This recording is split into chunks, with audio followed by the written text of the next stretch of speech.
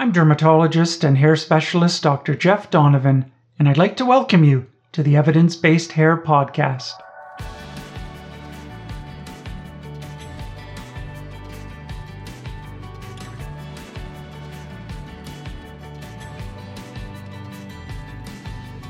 I'd like to welcome you back to the Evidence-Based Hair Podcast for the July 11th, 2022 issue. We're in Season 2, and this is Episode 8.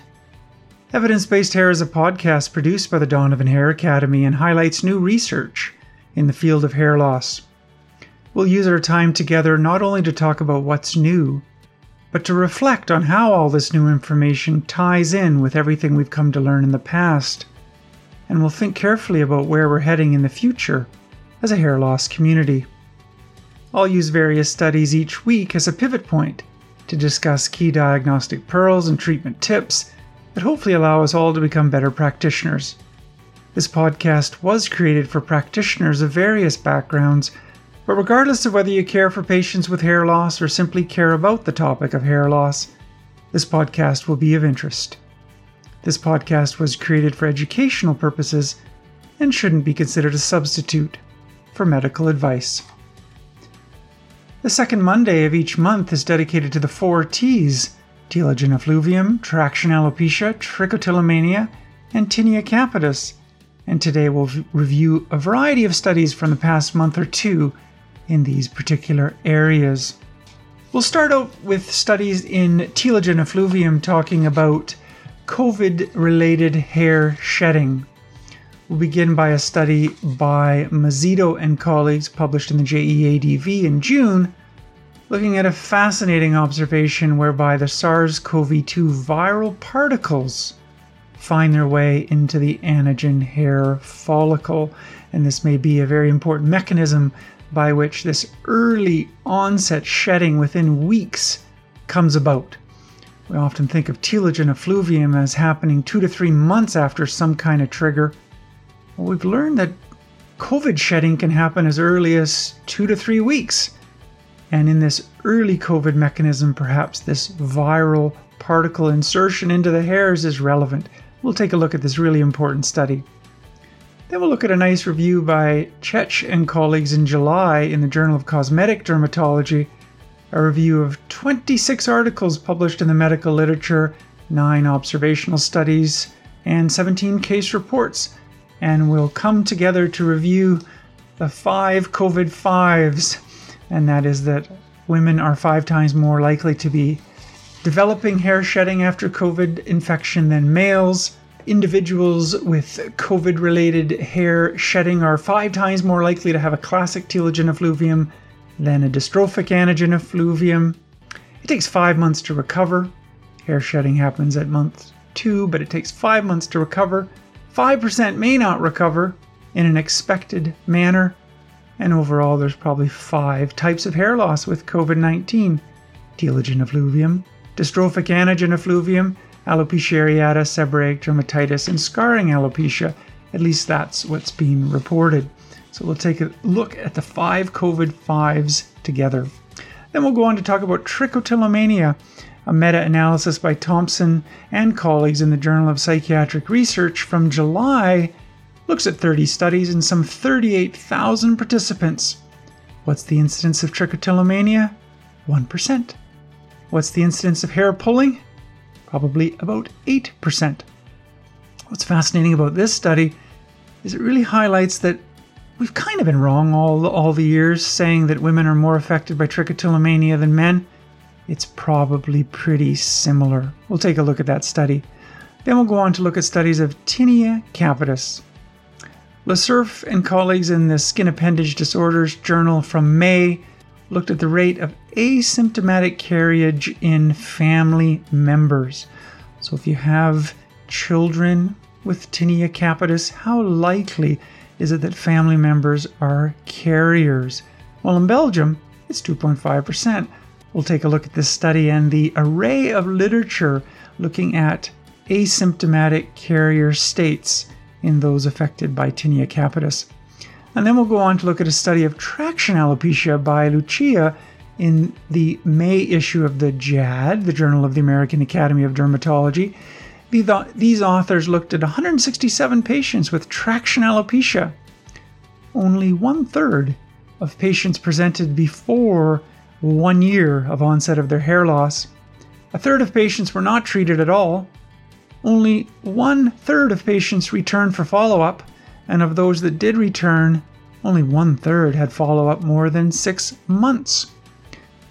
Why should we have follow-up? Well, when you have follow-up and you have treatment, 63% of patients in this study improved and 33% stabilized. So the outcomes can be pretty good when you treat traction alopecia aggressively with appropriate follow-up. So we'll take a look at that study. The references for all of these studies are in the show notes that accompany the episode. So let's begin by studies of telogen effluvium and hair shedding. Are you still seeing a lot of patients with hair shedding post-COVID?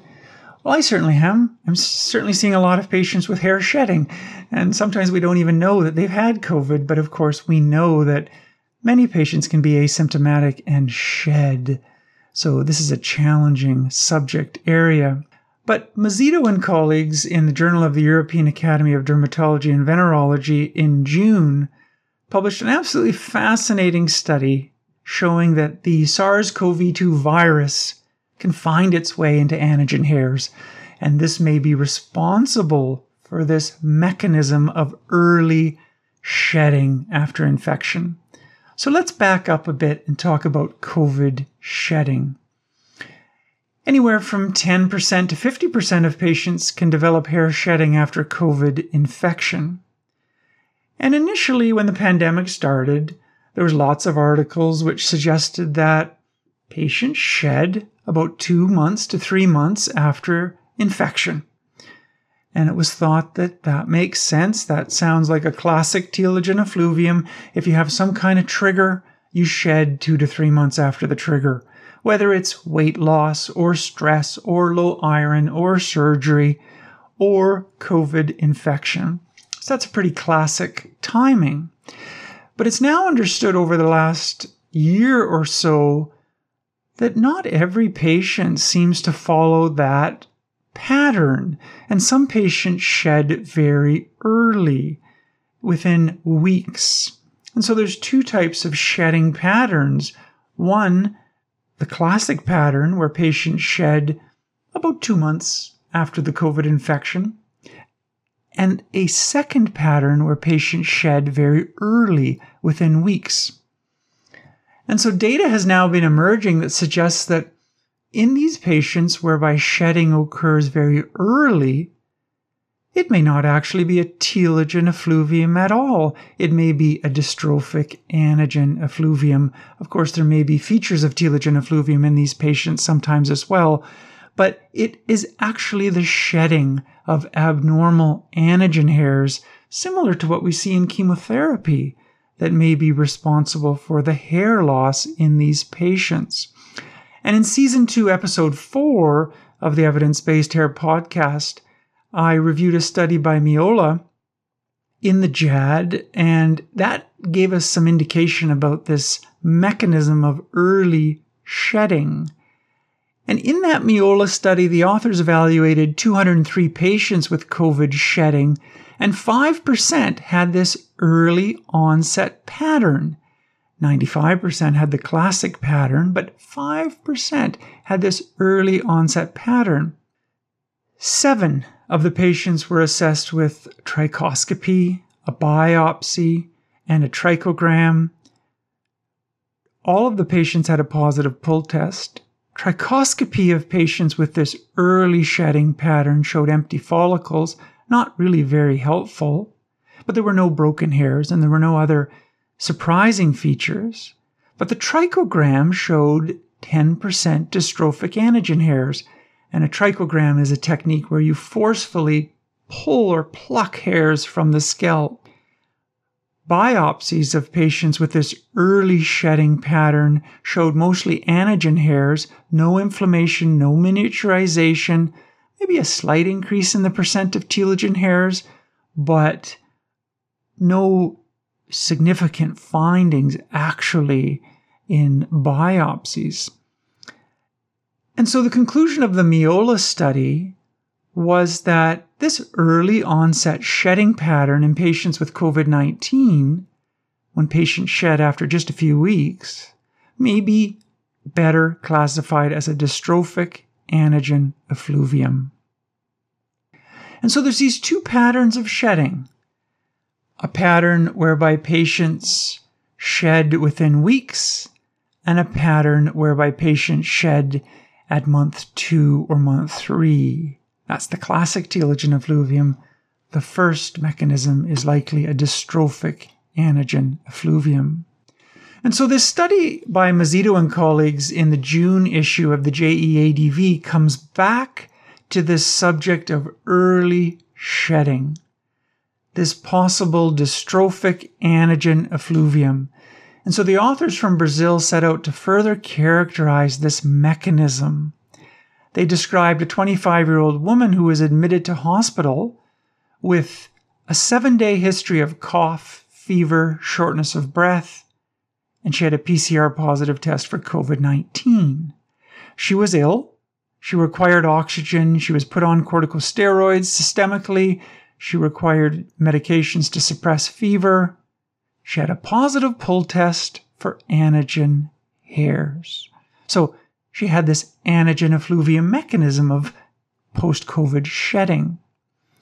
She had a scalp biopsy. It really wasn't that helpful. It showed no inflammation, which we are coming to recognize as a part of this early COVID shedding mechanism. But the authors sent her hairs off for electron microscopy. And here is where the absolutely fascinating finding was found. Electron microscopy of the outer root sheath at the area just above the bulb showed cytoplasmic vesicles with several viral structures within them, surrounded by crown-like viral particles, which is another way of saying that SARS-CoV-2 viral particles were likely present in that outer root sheath of the hair follicle. And so the authors of this study propose that we are now advancing our knowledge of this mechanism of early onset shedding after COVID-19. And this may be characterized by intense SARS-CoV-2 viral replication in the outer root sheath, dystrophic hairs on the trichogram, biopsies which don't really show much, they're non-inflammatory, and trichoscopy which shows empty follicles but not much else. No significant yellow dots, no broken hairs, no features of alopecia areata. And so this is the mechanism of early onset hair shedding after COVID-19. And it appears that the viral particles themselves are accumulating in the anagen hair follicle. So I really like this study. The authors remind us that keratinocytes have receptors for the virus, just like the lung epithelial cells do. Keratinocytes have ACE2 receptors and the TMPRSS2, and the virus probably gets into the skin by binding to ACE2 receptors on keratinocytes, and then they can replicate in the hair follicle or in skin cells. And this is likely contributing to this early onset COVID shedding, this dystrophic anagen effluvium. So I really like this study. I think it's a very valuable study as we understand the mechanisms. For a good year, we thought that post-COVID shedding was pretty classic. 2 months after the infection, you get shedding. And then it came to be realized that, wow, there are some patients that shed really early. And our understanding of this mechanism number 2, this dystrophic anagen effluvium, I think is so valuable. And I commend these authors for this really nice study.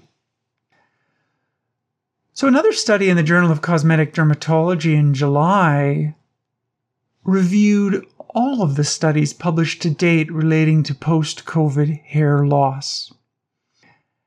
And authors from Japan and the US set out to review some 26 articles, including 9 observational studies and 17 case reports. And they showed that most of the studies dealt with telogen effluvium. And they nicely showed that most of the other studies were of this early onset telogen effluvium. So the late onset classic telogen effluvium was by far the more common, but the next most common was this early onset mechanism. And when you review all studies, it suggests that maybe about 12% of patients may have this early onset mechanism. The prior study that I mentioned from Brazil had suggested that maybe 5% of their patients had this mechanism.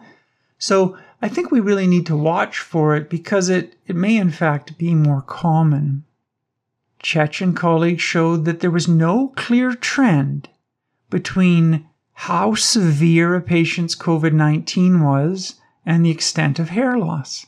And I think that's really important because when COVID-19 first hit, we wondered whether patients that are sicker, patients that are in the ICU, patients that have more severe infection, are they the patients that are more likely to have severe hair loss? Well, some studies have suggested yes, but some studies have suggested no. And in fact, it's quite divided, and there's no clear evidence that sicker patients are more likely to have shedding. Still a bit controversial, but there's lots and lots of studies that suggest there's no clear evidence that severity is correlated with the chances of shedding.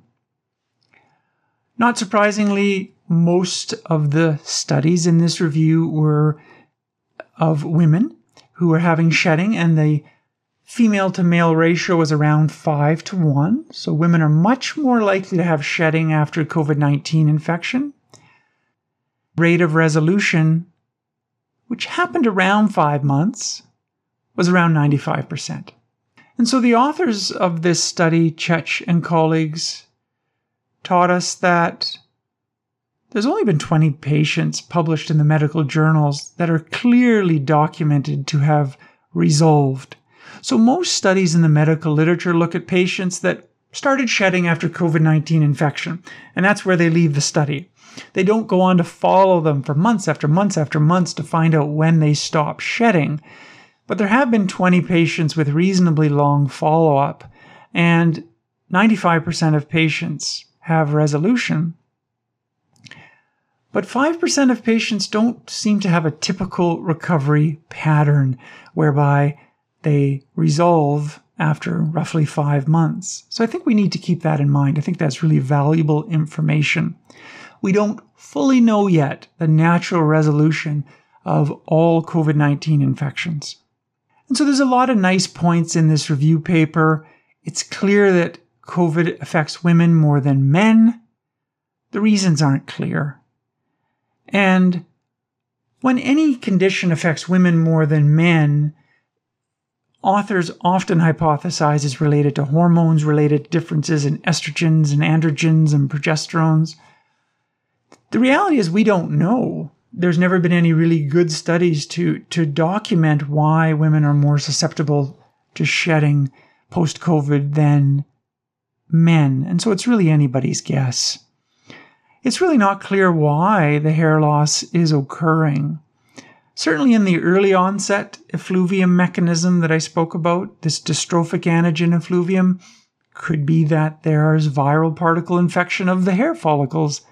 The reality is we don't really know. It's often proposed that there's this cytokine and chemokine storm whereby all these cytokines float around in the blood and work their way up into the scalp and trigger hair follicles to leave the scalp. You know, that sounds good. We really don't have a lot of great evidence. And all of the studies, which aren't a lot, but there's a few, that have tried to look at markers of different proteins, inflammatory proteins that are expressed, really haven't been showing that there's any clear marker of what causes shedding. It seems pretty nice to say that there's chemokines and cytokines, storms that cause shedding, and it's the immune system trying to kill the virus that stimulates shedding. The reality is we don't know. We don't know yet really all the mechanisms by which hairs are triggered to shed. We certainly would like things to make a lot of sense when we talk about post-COVID shedding. For example, it seems that patients with severe infection should be the most likely to shed. The reality is most studies don't show that, and it's kind of controversial, and we can't really say that patients with severe infection are the most likely to shed.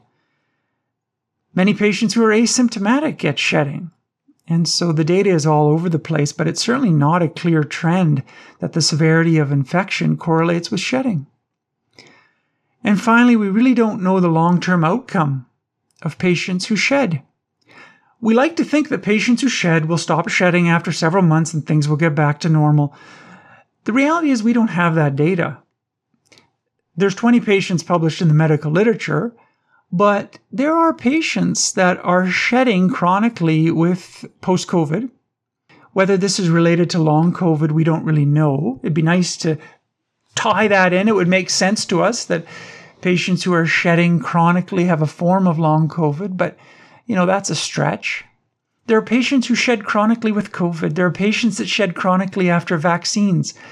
And so this is an area which is in its infancy and we don't know. And so I think we have to be careful to assume that patients that get shedding after COVID-19 will shed for a few months and then they'll stop and then the hair will grow back. That doesn't happen in everybody. We really need the data. But of the 20 patients that are published in the medical literature, there's 5% of patients that don't really seem to stop shedding on the expected manner.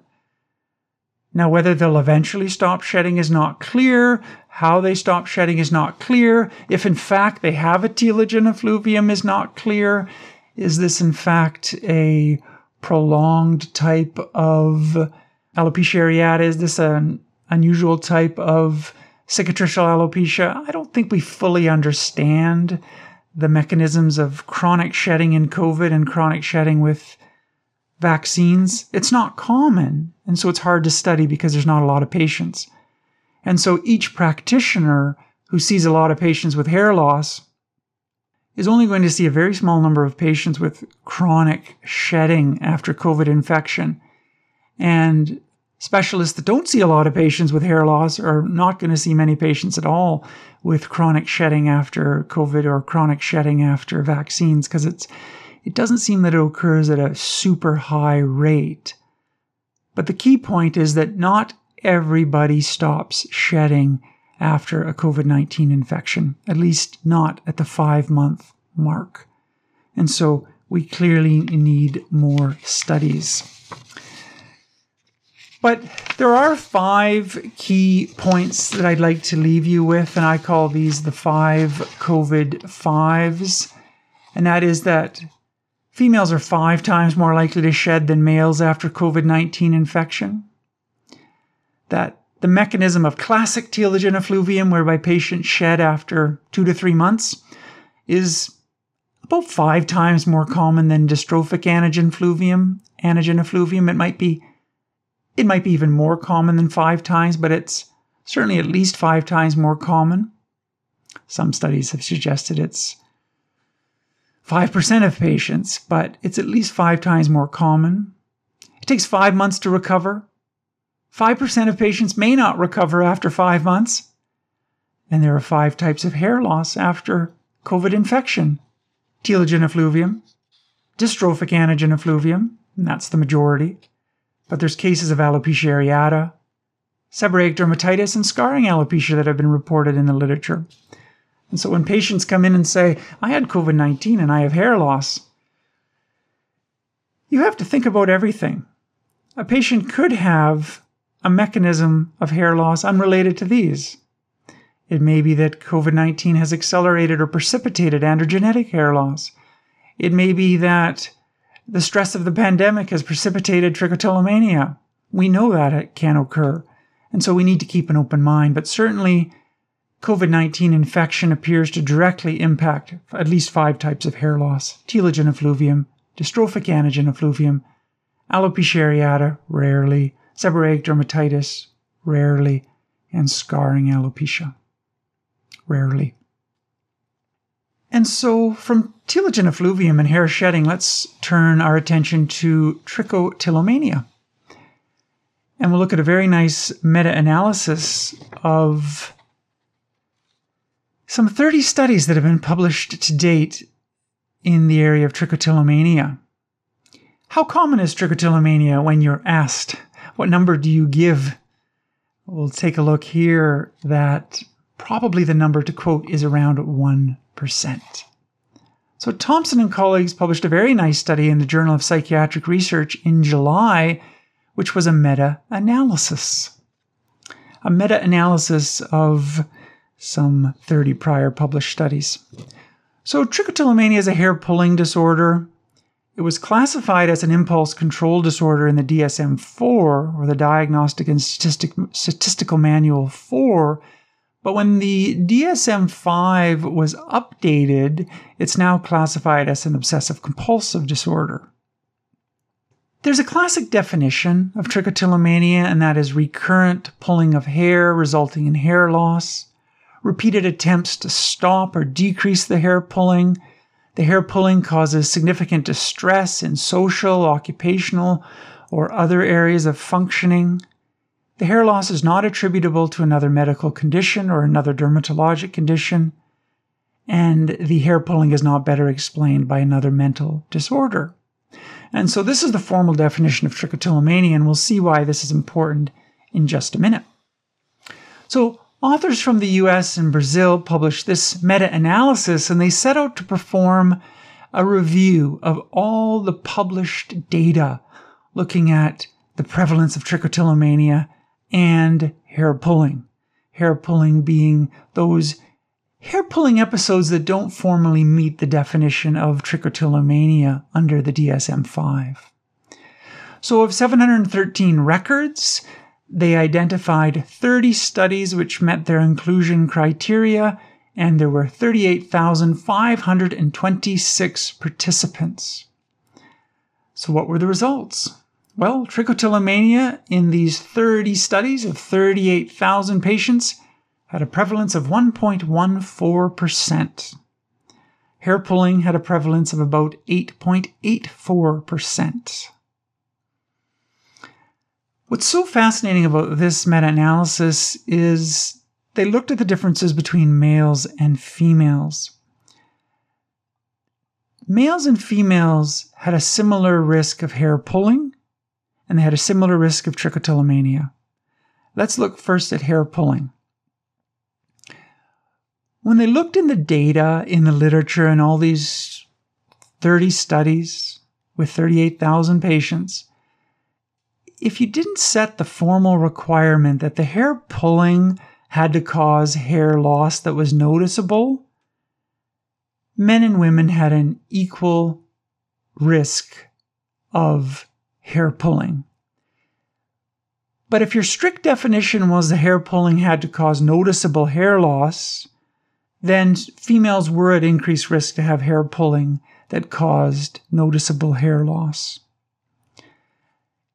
In terms of trichotillomania itself, there was no difference in the preponderance of males affected compared to females affected, or vice versa.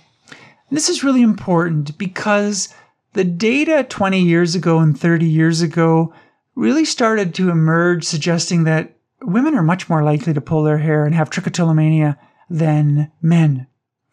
And that concept permeated the literature for many decades. And over the last decade, studies started to accumulate suggesting that, maybe females are not that much more likely than males to have trichotillomania. And this meta-analysis is valuable because it really reminds us that it may be fairly equally distributed in the world, actually, and that females may not be at dramatically more increased risk of trichotillomania than males. So the conclusion of this study is that the prevalence of trichotillomania in the medical literature in these 38,000 patients is 1%, hair pulling 8.8%. So I think that's really valuable. Hair pulling is super common. It may not meet the definition of trichotillomania, but a large percentage of patients pull their hair. It is a quality of humans that occurs in almost 1 in 10 individuals. So I think that's really important. Clearly, more studies are needed.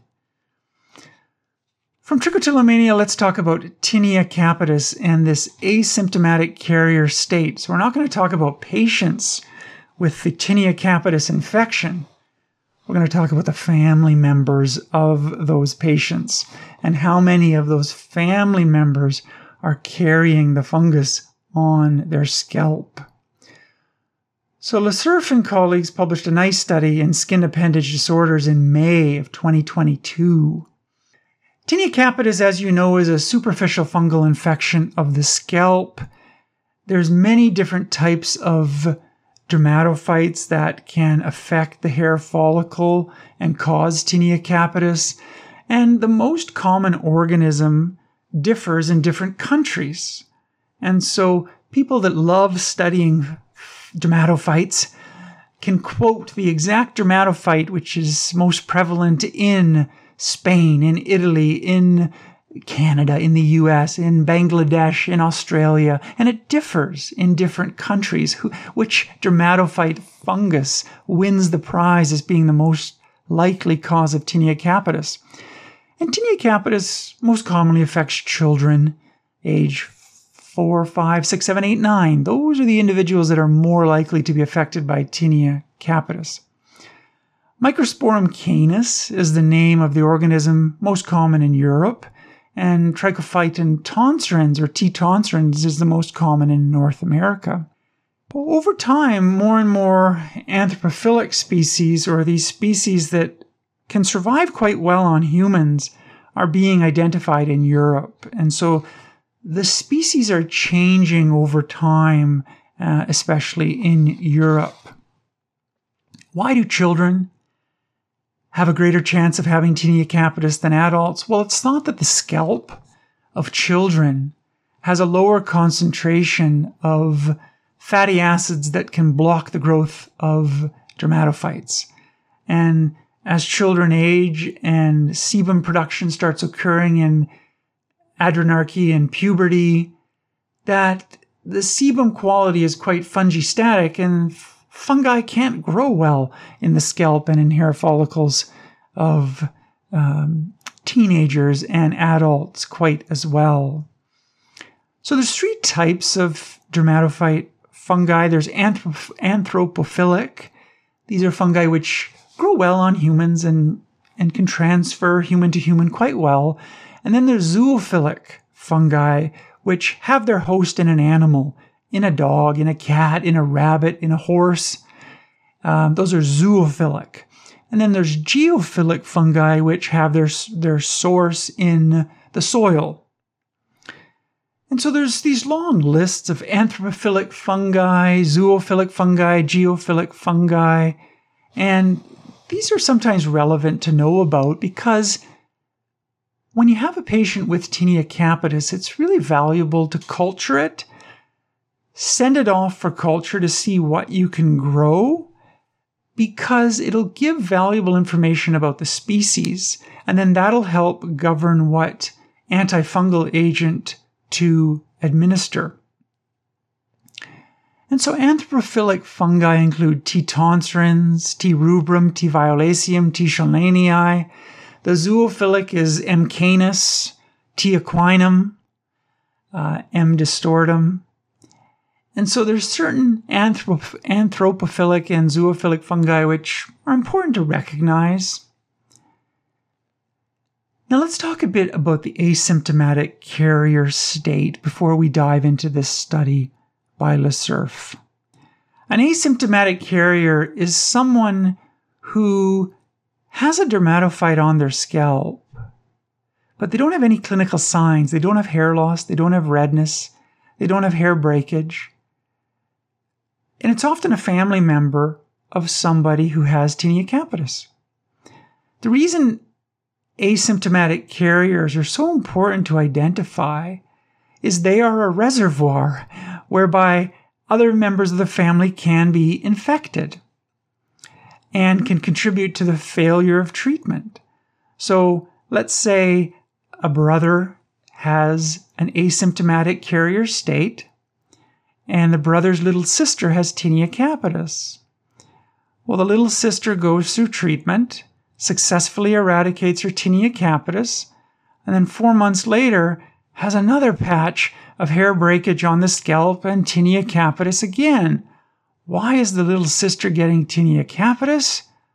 Well, the brother is the asymptomatic carrier and continues to transfer dermatophytes to the sister. Asymptomatic carriers often have the anthropophilic species. These anthropophilic fungi often adapt much better to living on a human, and they don't mount a strong immune response often.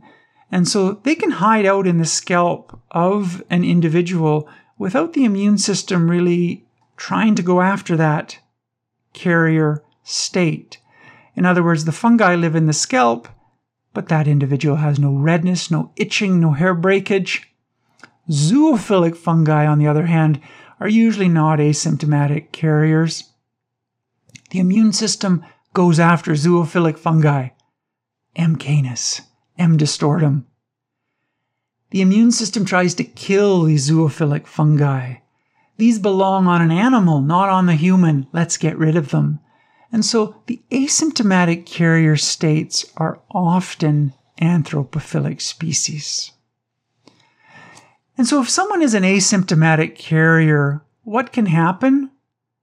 Well, either the fungi can just die off, and you can get spontaneous resolution, and the big brother is no longer a carrier.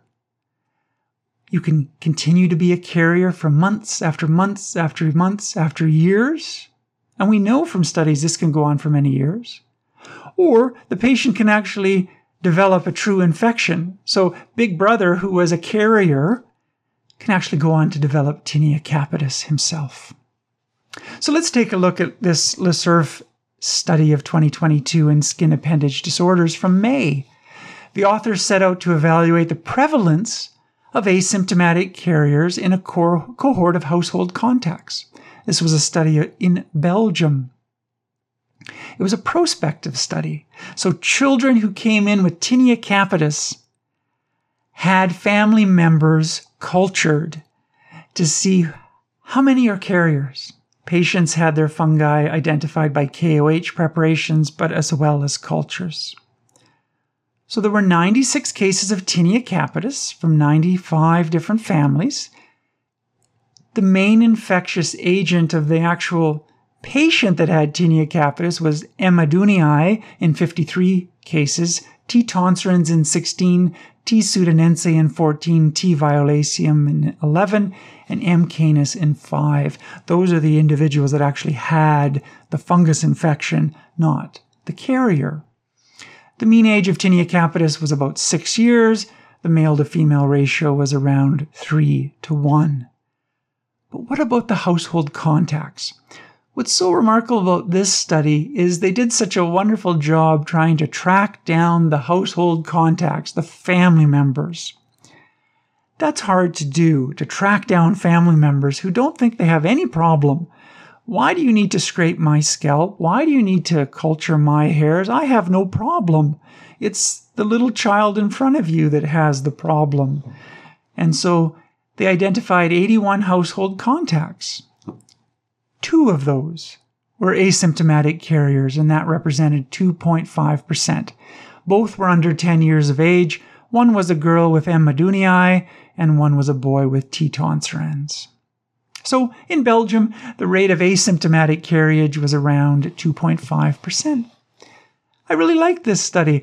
It's hard to do these kind of meticulous studies in family members who don't have anything wrong with them. At least they don't feel like they have anything wrong with them.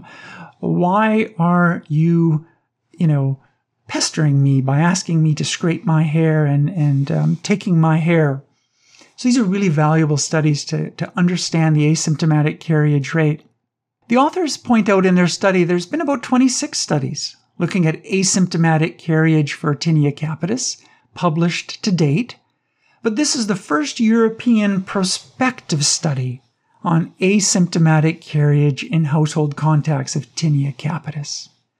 The authors remind us that the rates of asymptomatic carriage ranges all over the place, from 0.3% to 97% in the literature.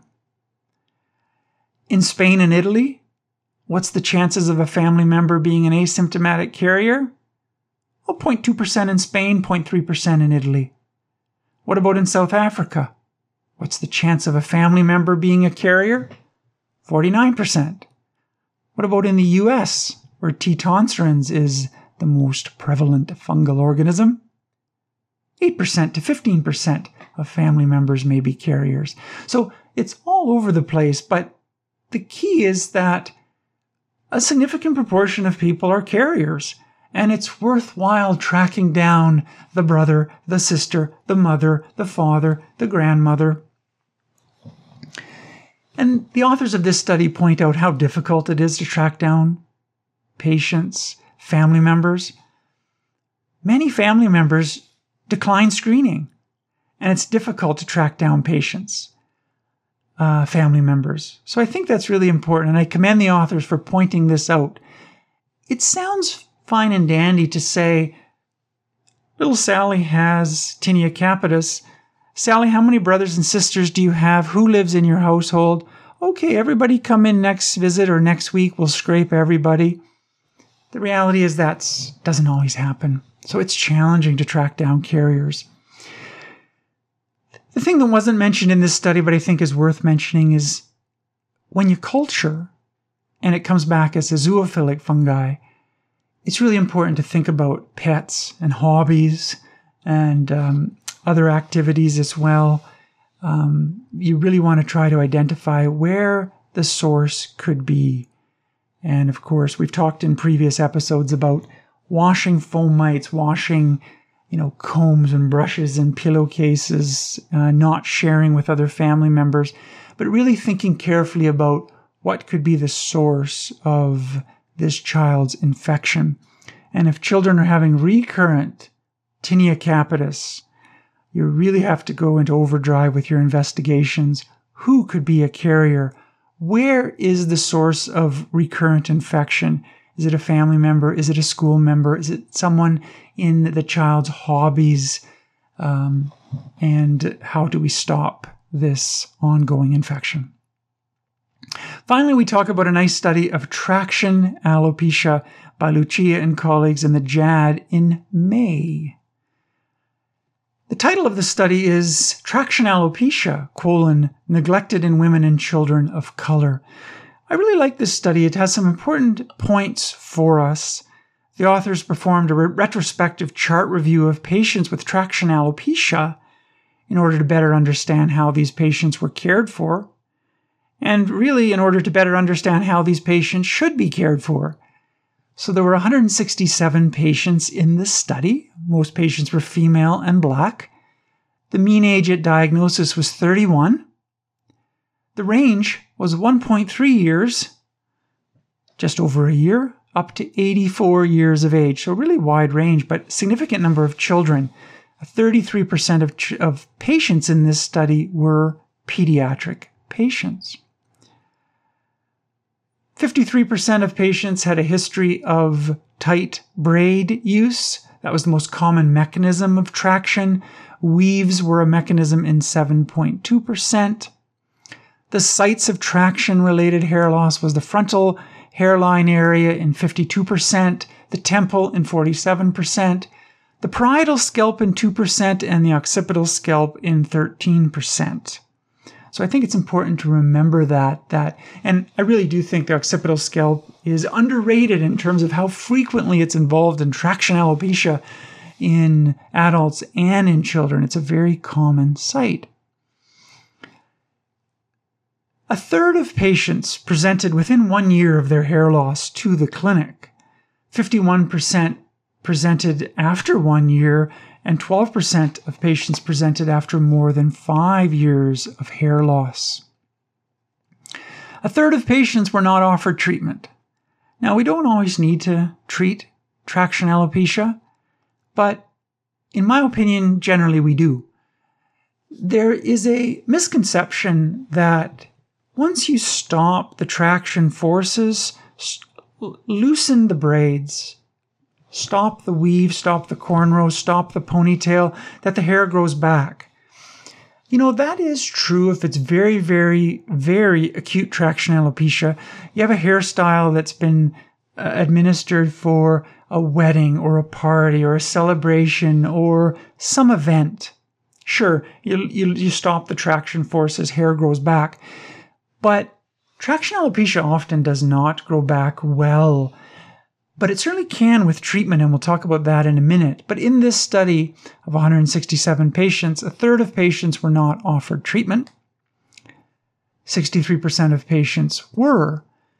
Of those that were given treatment, topical steroids were offered in 66%, topical minoxidil in 34%, steroid injections in 6.6%, and PRP in 1%.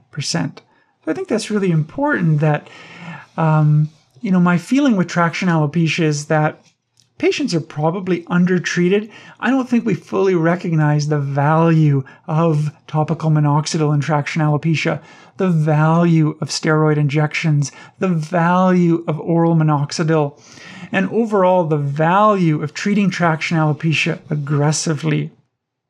And I'm a big believer in really treating traction alopecia as aggressively as the patient is comfortable with. If the patient's comfortable with steroid injections, 2.5 milligrams per mil, triamcinolone acetonide every 6 weeks with topical minoxidil, with oral minoxidil, I think it's wonderful, and I'm a big believer in treating traction alopecia aggressively. This study reminds us that, many patients aren't treated aggressively in their treatment protocol, and some patients aren't even offered treatment at all. Of course, a 2-year-old child with traction alopecia is probably not going to be offered that kind of aggressive plan that I just mentioned, but patients are probably undertreated.